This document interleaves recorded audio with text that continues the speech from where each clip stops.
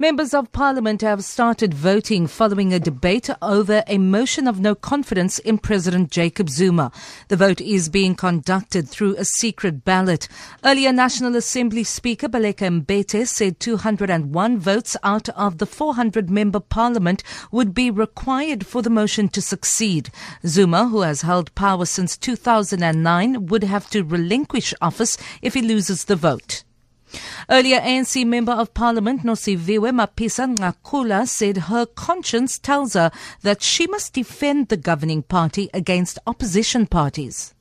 The opposition in this House are doing all they can, including sponsoring this motion, further to divide the ANC so that we are a shadow of what we were during the 2019 general election.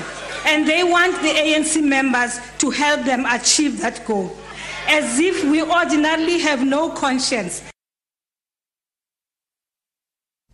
Stellenbosch University's Faculty of Medical Science says more needs to be done to address malnutrition among the elderly. Senior lecturer Marita Mare says there's been a global increase of malnutrition among people above 60. She says a systematic process needs to be in place to detect early signs of malnutrition and frailty.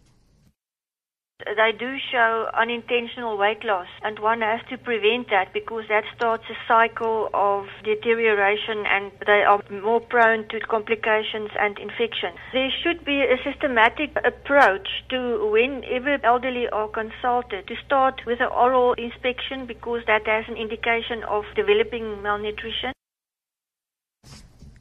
Simultaneous raids in Australia, Dubai and the Netherlands are said to have smashed 2 drug trafficking rings. Australian police say the raids resulted in 17 arrests. They say police in the Netherlands have seized over 1,000 kilograms of drugs. A senior Australian police officer, Neil Goran, says those arrested are Middle Eastern and organised crime figures.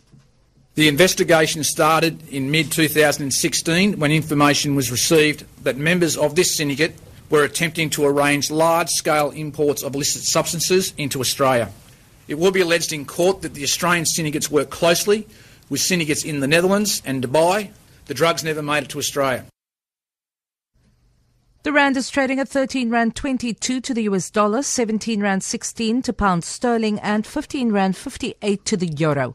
Gold is trading at $1,259 and platinum at $973 an ounce. The price of Brent crude oil is at $52.03 a barrel. For Good Hope FM News, I'm Vanya Klitschko-Collison.